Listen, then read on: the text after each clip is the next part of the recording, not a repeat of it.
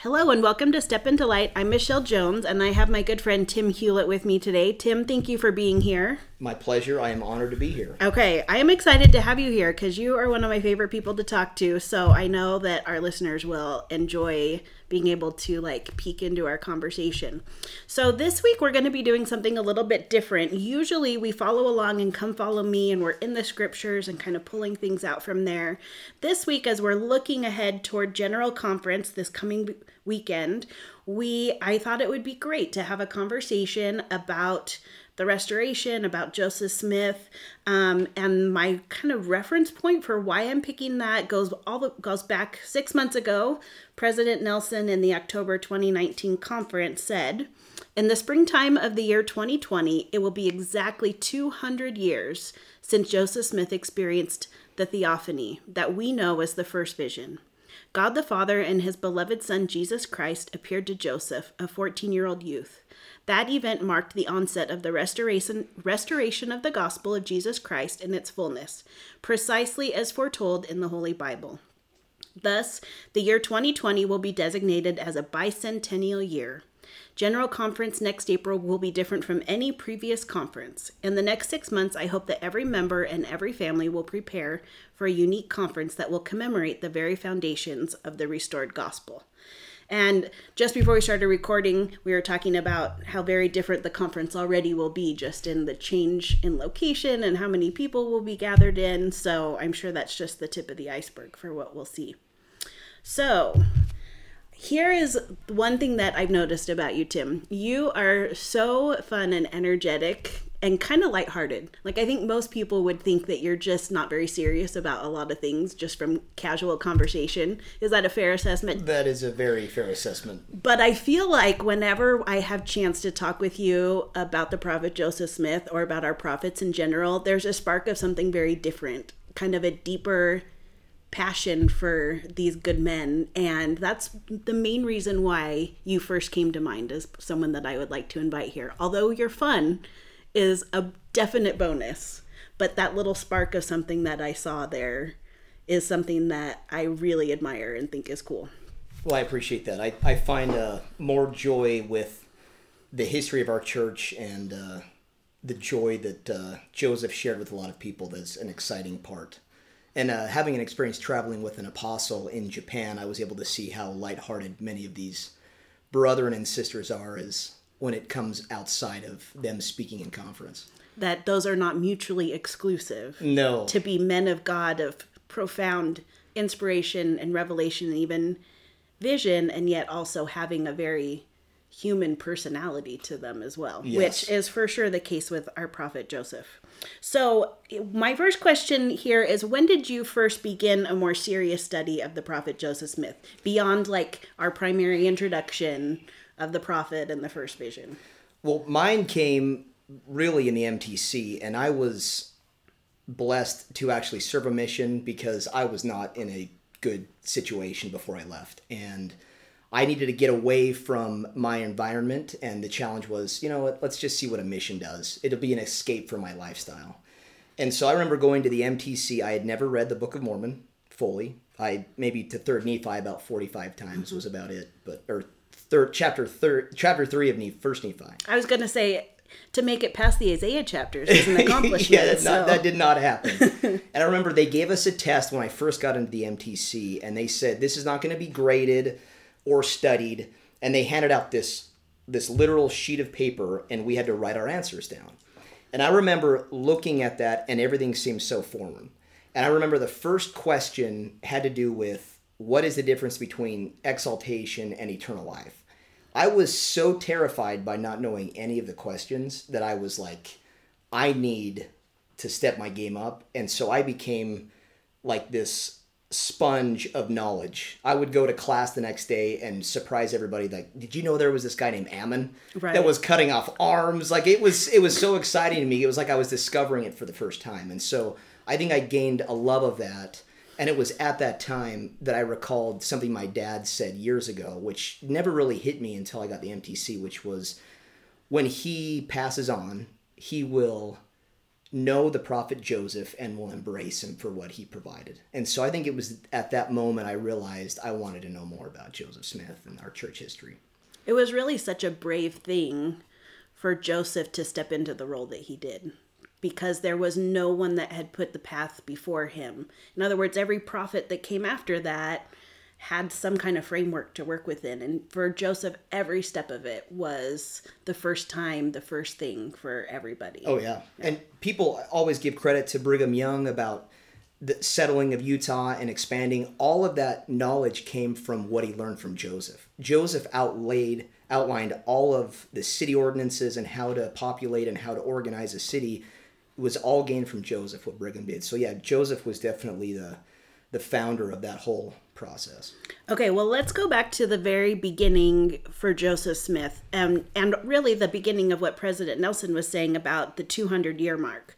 So the 200-year mark goes back to 1820. Sometimes I still have trouble reminding myself that it's 2020. So really a full 200 years. So he went into this grove of trees near his house, and he had this miraculous response to prayer.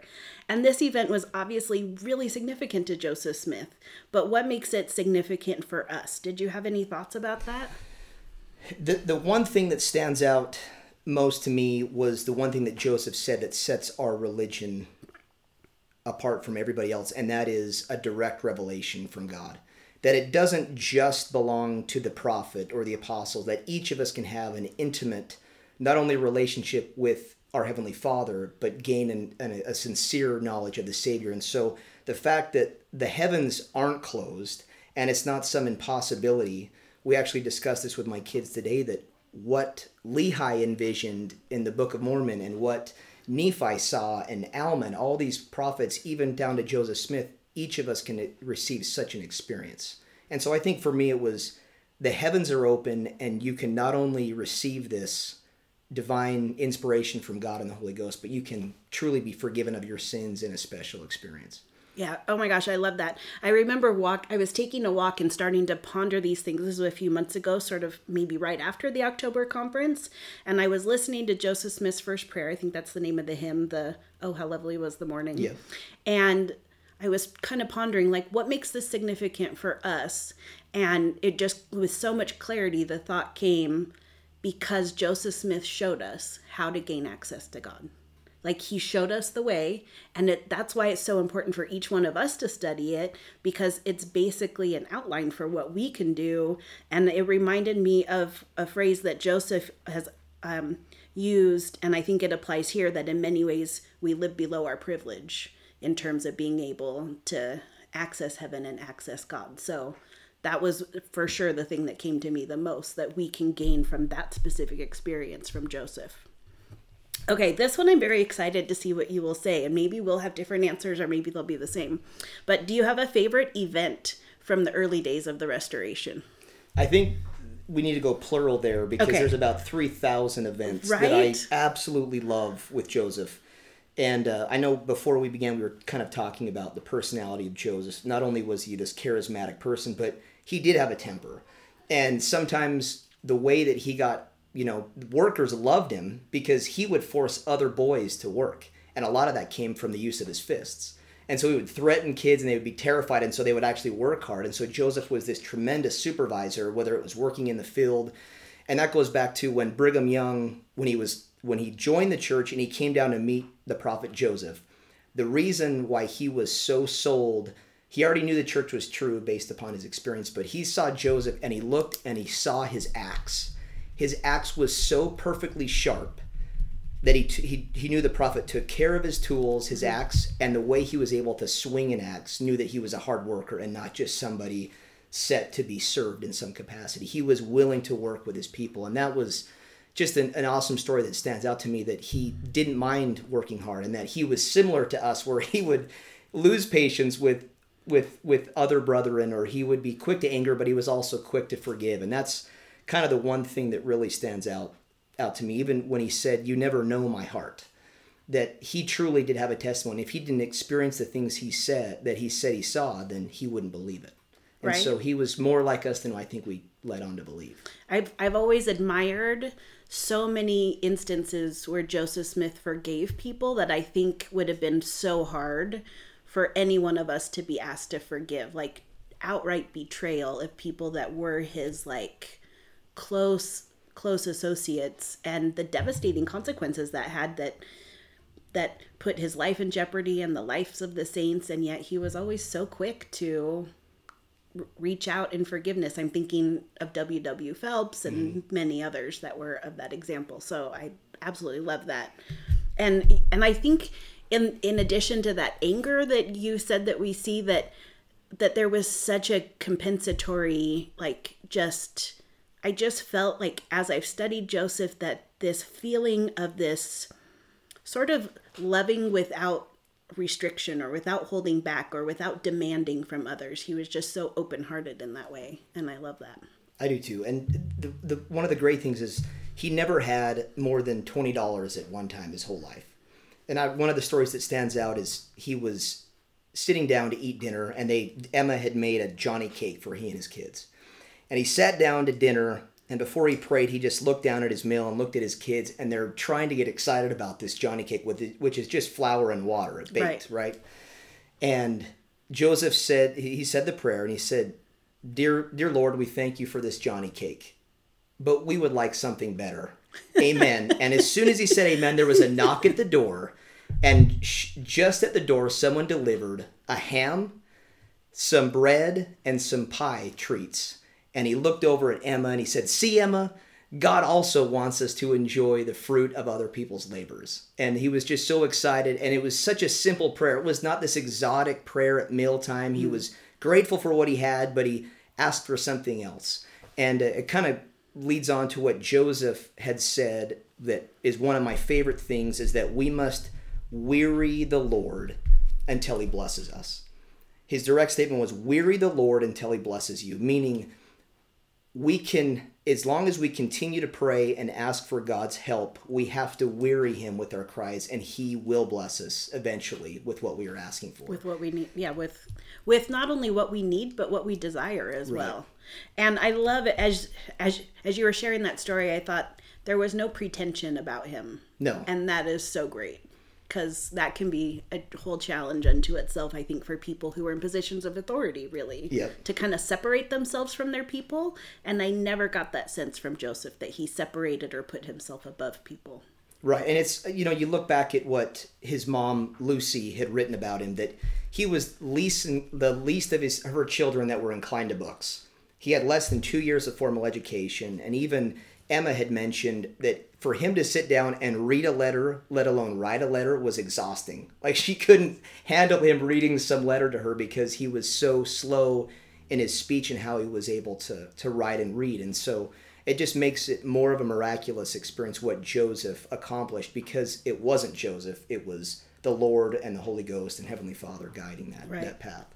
Okay, so I'm going to share with you one of my favorite events from the early days of the Restoration. Like, if I could go and attend an event, the Kirtland Temple dedication every time. I think that would have been phenomenal to be a part of for so many reasons. There were so many things that came out of that. I mean, the spiritual gifts that were in abundance, just the visitations, the Savior coming. I just think that would have been a marvelous day, and it was a marvelous day, and I sure hope that in the heavens I was watching on, because that was a day not to be missed.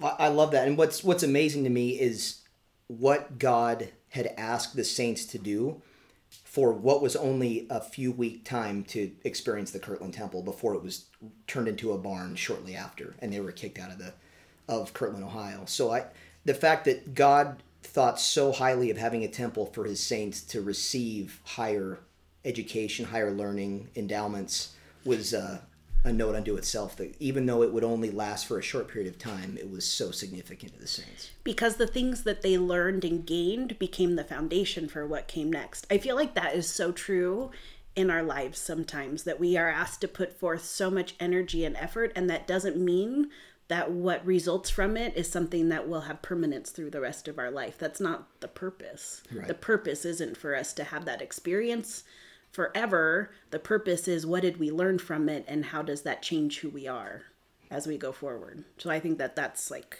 I like that you brought that thought in. Okay, any other events that have to be named before we move on? Well, what's funny is the design of the temple. I remember when the apostles were meeting together on the design and how it should look. I mean, God was so specific with how things were done. They dedicated the cornerstone when the sun was at the highest point at the time of year, in that June month on a certain day. It was so regimented because it was so holy and so sacred. And what was funny with that was they were trying to find means of how to build it. And I believe it was it Lorenzo Snow that said if we were to use the widow's mite of what temple cost the most, it was that Kirkland, Ohio temple. That what was funny is they were looking for architects to come and build this, and Brigham Young showed up with Joseph, and he said, there's a guy named Artemus Millet in Canada who's this amazing architect. And Joseph then said to Brigham, go baptize him, have him bring $1,000, and have him come down and design our temples. And it was the guy, he wasn't a member of the church. Brigham just knew him from being in Canada. And Joseph sent him on this mission to not only go and convert this man, but then have him bring $1,000, which at that time is an insane amount of money. Right. And sure enough, Joseph, with no fear, knowing what the Holy Ghost was inspiring him, passed that on to Brigham Young. And Brigham Young not only fulfilled that mission, but Artemus Millet became a very big aspect in our church history as far as design and what he provided. Well, and as you were talking about the widow's mite, I was thinking about all of the sacrifice that had come to that moment, and that those are connected, that the huge sacrifice that went forth, and like personally for each of the individuals that was there, and then the resulting spiritual growth was tremendous. And that seems like I would really like it if that wasn't the pattern, because sometimes that sacrifice is a really high price. Oh, for sure. But that is the price. That seems to be a pattern that God has for us, that we have to lay it all on the altar in order to get the understanding that we seek. Well, and what was so unique about that temple dedication is after that dedication, this was at a time when the saints were being so persecuted in Kirtland. They were being beaten and tarred and feathered, and they were burning down houses. I mean, there's countless stories I know in the Saints book that talk about women and fathers that are taking their children out bare feet into the snow and walking miles. And Joseph, for that almost a year period, did not receive any revelation on how to combat that persecution. And it frustrated Joseph, like anyone else would be frustrated. Absolutely. Like, God, why?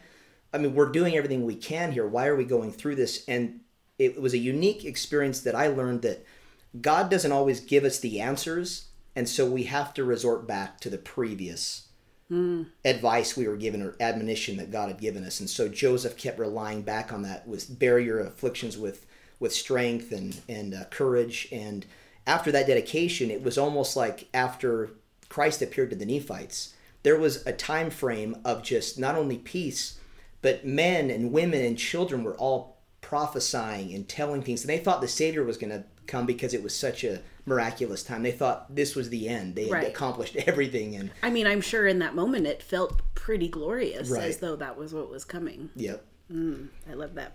Okay, 200 years is a long time. Which of Joseph's experiences from 200 years ago are relevant in our life now in 2020?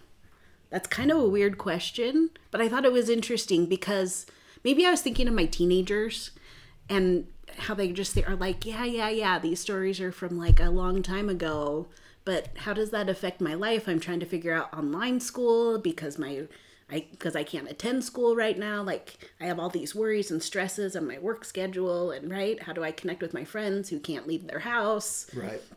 So how do Joseph's experience, like, how is that relevant to us? Did any thoughts come to mind with that one? When I first read the question, excuse me, I kept referring back to when the Pharisees and the Sadducees were accusing him when he was healing people. And they kept persecuting him and saying these hateful things. And Christ finally said, is it easier to tell somebody, take up your bed and walk, or your sins are forgiven you? And I kind of go back to that. It's so relevant for us today because there is several accounts where Joseph is forgiven, which you kind of think is a weird thing when Christ appeared to him on the Yes. breastwork. Like the first thing he said, "Your sins are forgiven you," and I thought that is so powerful. Or even in the first vision, when Joseph was seeking forgiveness, or when Moroni came, he was praying for forgiveness, and it's unique that the first thing that the Savior said was, "Your sins are forgiven you," and I can't imagine the joy that would bring in a chaotic world today, that we can't see friends, we have these rules, everything has to be online, or we have to, even this conference coming up, no one is attending, Right. and how great would it be to hear the Savior or some being come to you and say, "Your sins are forgiven you"? Like, what joy that would bring. I think in a chaotic world, when it's so scary and we're unsure and we don't know what's going to happen, when you can hear "Your sins are forgiven you," like everything seems to fall in place. Because it's a very anchoring thing. Yes. If you know that is aligned and that you are in good standing with God, that gives you like this really unique anchor to your life. That means that all the other commotion around doesn't have very much power to move you about because you are anchored to God. And I think it's hard to feel confident in being anchored to him when we question whether we are in good standing with him. I think that can make us separate ourselves more than he would like for us to. I don't think that he drives us to separate ourselves from him. He like, regardless of what our state is, or if we have sins that we have not repented for, he doesn't want that to drive us away from him. He actually, the opposite, wants that to bring us to him so that our sins can be forgiven and we can be close with him. I totally agree. I think that's really cool. So the thing that I thought of was kind of odd, and I even like discounted it and was like, no, I'm not going to talk about that. Like, that feels really weird. But then the thought kept coming, so here we are. I'm gonna share my thought with it. And part of it goes back to, in recent years, we've become more aware as a church that there were actually many different versions of the first vision in terms of like an actual written account of it. And some have wondered why there were various accounts and why they kind of vary from each other. And, the church has a really great podcast out about the first vision. Like, there's a lot of great information about it. But where this, I feel like, became relevant here and now, or here to me, like, maybe I should make this really specific, not like to everybody, but we each have our own way of receiving and recognizing revelation. And on occasion, I have had revelation come to me in a very visual way. And I have seen it in my mind's eye, like a visual explanation of what I'm studying. And I consistently marvel, like, it's elegant in its simplicity, like it's beautiful and there's total clarity. I feel like I completely understand everything that's being shown to me. And then I turn to want to share it with my husband or to even like journal about it. And I'm like, how do you put it into words? No, right. I'm like, oh, no, trust me, it was really amazing. Because it was like, yeah, like anything I say just makes it sound so simplistic and not really profound and not that clear. Like, it really is hard to put into words, I think, these things of God. And so I feel like it's relevant. I think one of the ways that we can make some of these experiences more relevant is to recognize that Joseph, I think, was struggling with a very similar thing, and a lot of these early saints were, and that by having that perspective, it may make us understand them and make them more relatable to us. Therefore, their experience is more relatable. Like, we can learn and gather from them better. I don't know. That's very odd and interesting, but I thought I relate to that. And that sounds weird to say. I relate to Joseph Smith, but I do. Like, I have compassion for the people who are critical that he couldn't put it into words accurately 10 minutes after it happened. Like, for sure. I don't know how anyone would do that. No, and I agree with that. And I actually wrote a note down when you were talking about being able to try and describe what was powerful to you. Mm-hmm. It just seems like you're lowering the sacredness of the experience by trying to communicate it.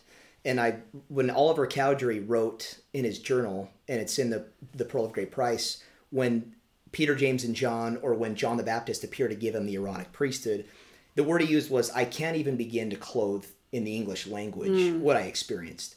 And this was just seeing John the Baptist. And so You can imagine why Joseph didn't speak on the first vision for 20 plus years, because it was it was so sacred to him. And Joseph even mentioned that the reason why so many saints aren't given such experiences is because they end up telling the world about it.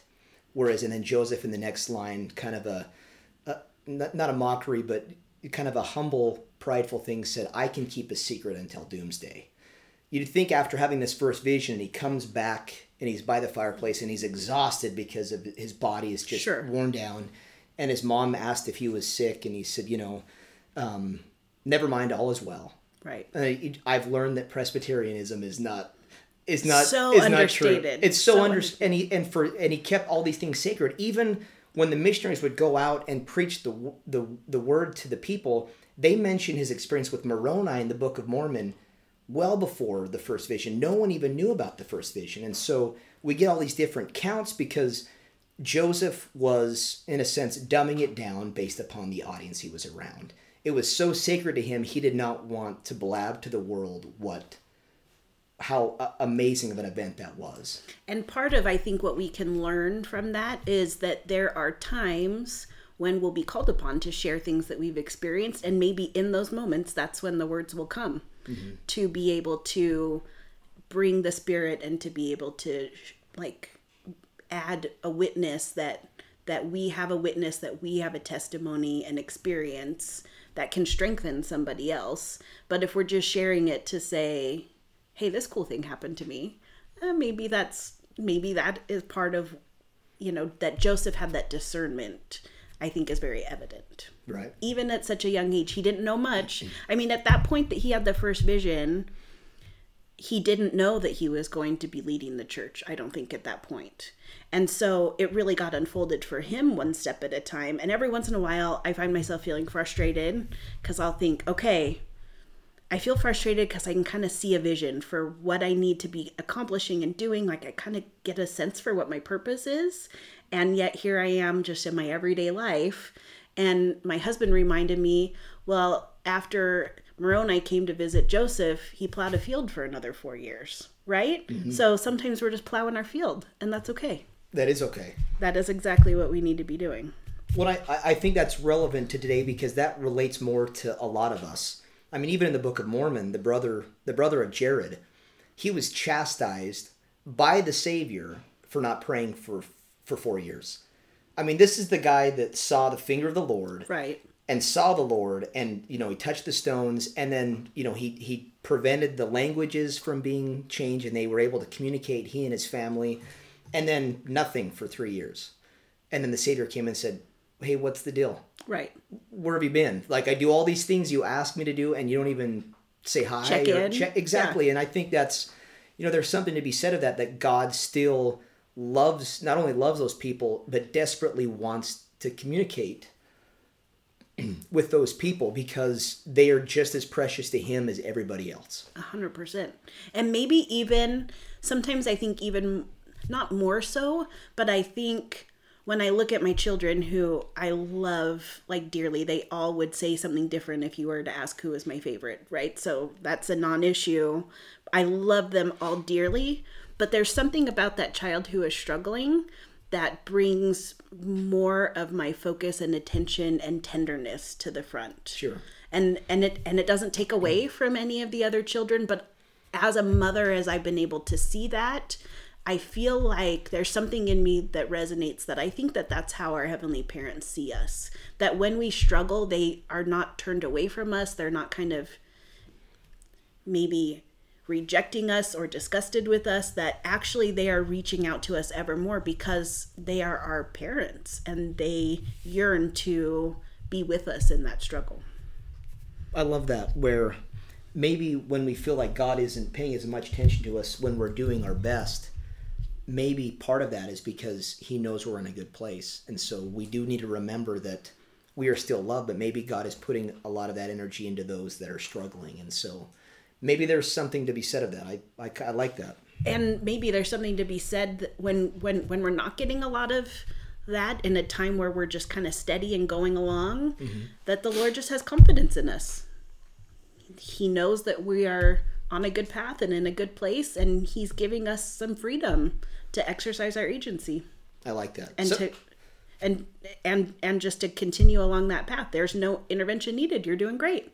Cheering you on from the sidelines. Right. Good work, kid. And maybe that goes along the lines when we don't get an answer to what job we should take.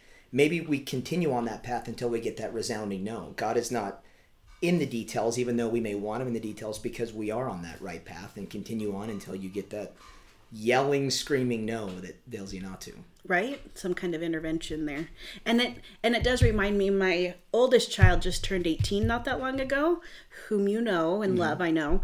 But it is interesting how parenting shifts. And I kind of think maybe as we mature spiritually, some of that parenting from heaven may shift a little bit, right? Like, I still offer my full love and support. And, you know, it's interesting as I have pulled back from wanting to give this son advice in every detail of his life, I find that he appreciates that freedom, but that he's actually more likely now to come to me when he has a specific, I call it an adultish question, right? How do I file my taxes, Mom? Like, these are the kind of questions that now he'll come.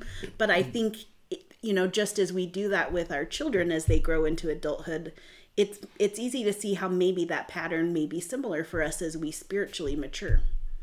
Interesting. See, and that's the one thing I struggled with. I think on the mission, you were given like that daily path, right? You couldn't really deviate from your objectives and the things you were supposed to do as a missionary.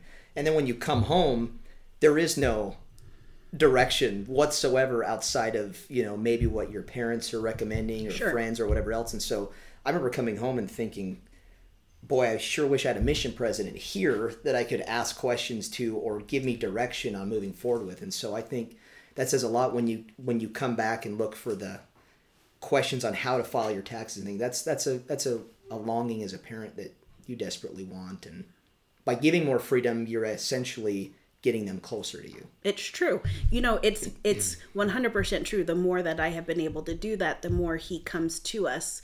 And the Lord knows his children. He knows us. He knows what we need, and he knows what's going to bring us closer to him. And if that's giving us more space, then that's what he's going to do. Because he's like the perfect parent. He knows just how to do that. Okay. Joseph faced tremendous opposition with his divine assignment. Do any events stand out to you in particular? There's a few that stand out as far as the opposition. I would think the hardest one would be when he was given the plates. He had to carry this load from the entire world by himself. He could not show his wife. He could not show his parents. He could not show Oliver and Martin and all those people that helped him write the translation. He could not show anybody. And so you have all these people going, you have it in this box, why don't you just show us and just end the charade. And so for that 8-month time frame, he literally from the world had to keep this by himself. And he could not rest for a moment from moving the plates. One story that comes to me is when he was inside, he had this feeling to move, and he had it hidden outside in a log, and he went and moved it from the log, and as he came back to the door, he looked at the log was destroyed. Someone had come in within the minute he moved that and destroyed the log, and he constantly had to be on his demand, and that was part of the reason why Moroni had him come back several years, because to understand how important this record really was. This was going to be the record that brought the testimony of the Savior to every person on the earth as a co-companion to the Bible. It's a very lonely assignment. Very lonely. For that season of time. And I think when they finally were able to show the 3 witnesses and the 8 witnesses, I think the exhaustion finally hit him and he broke down, that he finally could share this thing that he carried by himself. And I look at that as being, anytime I've been alone in my life, I've never been truly alone. And there's an example of that loneliness that the Savior shared on the cross when Heavenly Father pulled the Spirit away. And the Savior began to weep, why have you forsaken me? And I think Joseph, not to the extent the Savior did, but he was able to experience that. And I think every prophet, and there'll come a time in all of our lives where we have to share that load alone. And some people it happens early, some people it happens later in life. I think that's when you have fully gained a testimony of the Savior Jesus Christ, by bearing that sorrow, that challenge, that trial, whatever it is, alone, and be able to understand what the Savior went through, just a portion of what he went through.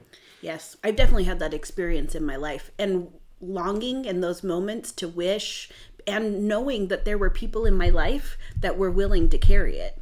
There were people in my life that were willing to carry my load for me, but in those moments it was mine to carry, and nobody could carry it for me. It was between me and my Savior, and as sort of arduous and treacherous and kind of awful as it was, that is the moment when I came to truly have an intimate relationship with my Savior, was through that. So I found that to be true in my life.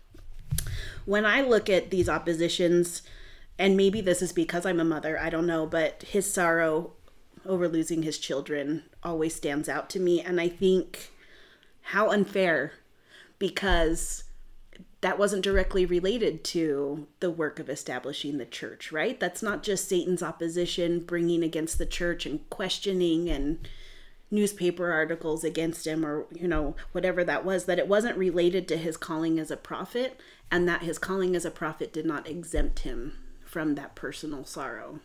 And I think that's always been really profound to me, that he was asked to do both. That would be so tough. I mean, you look at it, he never had money. He had to work to not only provide means to eat and survive, but he also had to restore the gospel and the keys and those things, and serve a mission. And on top of that, I mean, being in and out of jail, he was arrested, 40 some times, and thrown in prison. And you think all this wasted time that he feels that he's going through when he can't even provide for his own kids and his own wife. And so the amount of trials, one thing that really, this last year I had the experience to go to Palmyra for the first time and see the Sacred Grove. And one thing that stood out to me was that I went and saw Martin Harris's house. Okay. And it's kind of off the beaten path. And it kind of made me sad, because I relate to Martin Harris, and I relate to Oliver Cowdery, and even, David Whitmer, that had fallen away from the church, because they, in a sense, battled with Joseph. And I so share empathy with Joseph giving Martin the manuscript. Martin had mortgaged his farm. Right. He was well-known diplomat in the area, and people thought he was crazy for following this Joseph Smith, who was a treasure hunter. And I completely empathize with Joseph, where he went to God not once, not twice, 3 times, saying, this guy's paying, he's going to pay for the printing of the Book of Mormon. Lord, he's paying all the bills. He's keeping me afloat. Like, we got to help him out. And I understand his wife was wanting that reassurance, because she was giving up her status as well. And there's nothing, like, I understand that feeling. I feel like that is such a hard thing. And God, please they're doing everything for me. I have nothing. Like, I am literally have no money to my name. I'm living in my in-laws' house in the corner of their farm. They hate me. My own family's being persecuted. Like, I have this, just let me help Martin Harris. And so I don't blame Martin either, because he needed the reassurance. And he not only got the reassurance, but then I look at what Joseph went through for making that choice. And some may think it's unfair or whatever he went through, but it was a critical learning point for not only him, but for Martin. And the cool thing is, Martin and Oliver came back. And I know David Whitmer never came back, but he never denied what he saw, what he experienced, and what he believed. And as I look at that, I think that there have been times as I've studied Joseph's life, and I just have such a love for him. I just really feel just a love for him. And so my heart yearns, I'm kind of a softie. I have a soft heart for people. And I just like want to retrospectively go back and make it better for him. Like, let's just bless him. He was already sacrificing so much. He was already doing so much. Let's just let him have his family and a nice secure home and help out Emma, because Emma's got this super heavy load that she's carrying, and that was clearly not the Lord's way. No. And maybe in some odd way, a reassurance to us that when things don't feel like they're all lining up just how we want them to, it's not necessarily a sign of us being not on the path that God wants us to be on, because even his beloved prophet had his struggles and challenges with very practical, real issues. Well, and I think it also shows the loving nature of God. God knew this was going to happen. He talks about it in the Book of Mormon. He knew that Joseph would want these manuscripts. It was going to be lost. And it was, if anything, it was not just a learning experience for him, but it was also an additional love of how much God allows us to fall and will continue to forgive us and bring us back and allow us to continue to carry on the important mantle, whether that's a parent or a prophet or a mission leader or whatever it is that we have in this life to bear. We can always come back to the path no matter how many times we fall. Amen. And aren't we thankful for that? I know absolutely. I am. I know absolutely. I'm super thankful. Okay, so let's talk about some of the teachings or revelations, because Joseph Smith was a revelatory prophet. Are there any specific revelations or teachings that we have because of Joseph that are important in your life? I mean, that's such a broad question, because really we could say, well, all of them are. But does anything stand out to you? Just weeks before he was arrested and taken to Carthage jail, he gave the King Follett Discourse, which is one of my favorite moments that Joseph taught as a preacher. And the one thing was probably the one thing people considered him blasphemous for, and that is, as man is, God once was, and as God is, man may become. And it was this plurality of gods, that men and women can become like their heavenly parents, and is all based upon our relationship, one, with Jesus Christ, and two, how much we repent, because we all fall short of the glory of God, and so we must all repent, everyone. And I think that was the one glimmer of hope that Joseph really gave, was that not only can you repent, but you can repent so perfectly that you can become as God. And one thing that I love that understanding brings to us so many other things, and one of which I almost think of it as our spiritual DNA. Like, it is literally within us, our eternal spirits, that divinity we have within us, like God-like DNA. And so that is our potential to grow into that role, and all of the blessings and capabilities that come along with that. We are capable of so much more than I think we give ourselves credit for most of the time. But if we can remember even just a hint of that spiritual DNA that we have, we can do a lot more than we think we can. I agree. I love Joseph's curiosity. It's one of the things that I think is super cool about him. Much is said of his uneducated background, which is totally accurate. But Joseph had such a keen curiosity about things, and he often went to the Lord with a desire to understand things he didn't understand. And many of the great revelations of the restoration came from that process. And I think I love thinking about that as a potential template for us, that if we can, for instance, I found when I read my scriptures in general, I try to read and be curious at the same time. And I have found that I have so many more insights, and that I think the Lord enjoys our curiosity. Just like as parents, when our kids come to us with questions, right? Mm-hmm. Like, we kind of that's an enjoyable thing. We're like, hey, yeah, you came to me with this. Let's talk about it. Let me teach you what I know. I have to think that our heavenly parents are much the same way. When we are curious and we want to understand how they work and how they do the work that they do and how we play into that. So that's something that I think Joseph really modeled for us, is how to be curious. And it really doesn't it really didn't matter that he wasn't very educated, because he revealed some of the most profound things that anybody has ever known on the earth.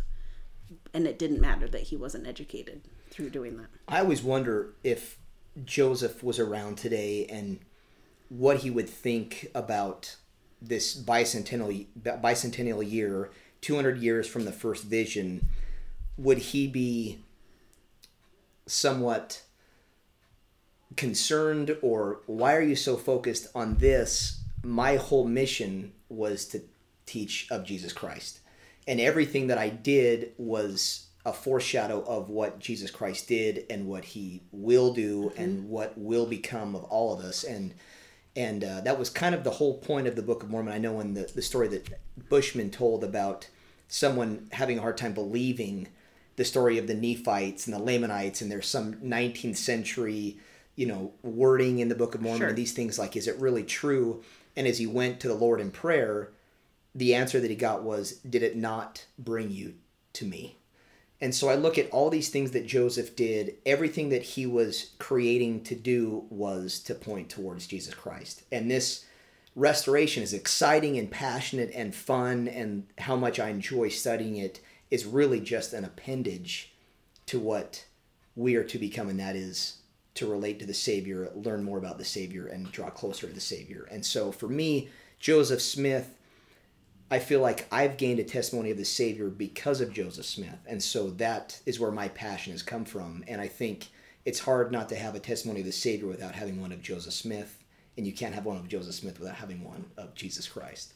In some ways, as you were talking, this visual of training wheels came to my mind, that like the restoration is sort of the support to get us to understand the role of God in our life and of the Savior and all that is to come from there. And because at the end, the church itself as a structure or as an organization is not eternal, but our relationship with God and with our Savior is. And so I love how you brought that all together. And in fact, I think that's the perfect segue to our very last question, which is, how would your life personally be different without the restoration of the gospel of Jesus Christ? So bringing it right back to the Savior and his gospel being done. And if you'd like, I can go first, or you can go first. I'll let you pick as the guest. Yeah. You go ahead. Okay. I would love to hear your take. Well, really, as I sat and pondered that, it's such a huge question, really, because I feel like it's such an integral part of my life that it's hard to imagine separating anything out from it. But the word that came to my mind was hope.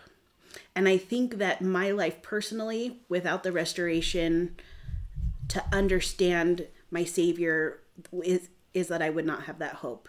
The gospel of Jesus Christ and its ongoing restoration gives me hope. Hope because of the atonement of Jesus Christ and all that that encompasses, which is so much. Hope because I know that I'm eternal in nature. Hope because I know where to find comfort and counsel. Hope because I know that there are angels that minister to us. Hope because I know that whatever comes, I can have my Savior at my side and I don't have to walk it alone. And hope because of the access that I have to God's power through the ordinances and covenants in the temple. And I feel like hope is that driving force that moves us to action. I think it's such an important piece of the pie for all of the things that come to bring us closer to God, that hope is really what puts one foot in front of the other, because we have a hope in what we know we have. You know, it's funny you say that, because the first thing I wrote down was a lack of hope if we didn't have the restoration. I completely agree with you wholeheartedly that hope, sometimes faith doesn't compute with a lot of people, but hope does. Mm-hmm. And I remember my mission president saying that. I was so discouraged by I had a mission companion who was so, he had severe depression, and I didn't understand why God, I had come from such a part of despair from before my mission, and right. Bad choices and the wrong path for so long, that I finally felt like I had this conversion, and I didn't want to waste the Lord's time. And I remember the mission president saying that sometimes, hope is the answer. It's one of you have hope, one of you have faith, and it will work together. And it kind of has led into my marriage, even, where there are some things I don't have faith with, but my wife Priscilla does. Or there's some things that she may not understand that she has hope for that I have faith in. And so I think those kind of work hand in hand. I'm reminded, one story that stands out with Joseph was when during the whole transition from Kirtland to Nauvoo, he would have these lookouts from the mob. You know, he's tarred and feathered so many times. And he had a neighbor, Dimmick Huntington. And one night about 2 a.m., Dimmick came in and tapped him. He was asleep in his bed and tapped Joseph on the shoulder and said, "Joseph, the mob's here." "Dimmick, what do I do?" "I'll tell you what, you go get in my bed at my house. I'll get in your bed." So Dimmick climbed in Joseph's bed, and Joseph left. Well, the mob broke in and took Dimmick. It was the middle of the night. They didn't know who it was. They dragged him across the river, and when they got him to the other side, they realized it wasn't Joseph. And the phrase in the journal was their hatred knew no bounds, and they beat Dimmick into an inch of his life, all while Joseph Smith is asleep in his bed, in the other bed, in Dimmick's bed. And Dimmick the next morning came to, crossed the river, and basically crawled back, woke up Joseph still asleep in the morning, and he's covered in blood and broken bones and all this tragedy. And Joseph woke up and began to sob, and he said, "Dimmick, because of this, you will never taste of death." I don't know the end, what happened to Dimmick, how he passed on to the next life, but Joseph had promised him, because of that perfect love, that he would never taste of death. And I think there's so many stories of this from the Restoration that are so prevalent. Like, I just finished the first and second Saints book, and there's stories in there that would just, it's life-changing and life-altering. And these experiences of these missionaries having no money and going out and no food and no shelter, and literally what the apostles, the Savior commanded to go and do. And if God and Jesus Christ can appear to a 14-year-old child who didn't understand anything and are willing to show him and forgive his sins, which you think a 14-year-old, what sins could a 14-year-old commit? Right, yeah. And then it just shows how much God loves all of us. And it was the beginning of really all of our experiences to the final gathering of Israel. And I can't imagine not being a part of this process, being a part of the gospel and in the gathering and in these last days. And we hear all these things happening around the earth and earthquakes and all these things. And to me, it's more exciting. I kind of long for the day when all there's left to do is gather the remaining saints and setting up Zion and all this excitement. And this all started because a boy was curious and wanted forgiveness. And God will not only offer that to all of us, but we can all have a Sacred Grove experience. And to me, that is the fulfillment of hope and kind of gives you excitement for what is next. And I think, totally going along with that, I love how President Nelson and others have referred to it as the ongoing restoration, because it reminds us that we are part of the restoration just as those early saints were, and that their privileges are our privileges, and that we can have that together.